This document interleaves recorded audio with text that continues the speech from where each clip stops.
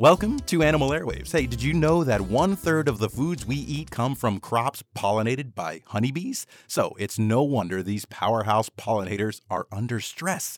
Pollination of $400 million in crops every year doesn't happen by chance. Commercial bees are trucked around the country to get the job done. As if that isn't stressful enough, honeybee populations are constantly beset by pesticides, poor nutrition, microbial pathogens, and parasites. The biggest threat of all is the tiny varroa mite. Traditionally, beekeepers have used miticides to keep mites in check. Problem is, mites have developed resistance to many of these products.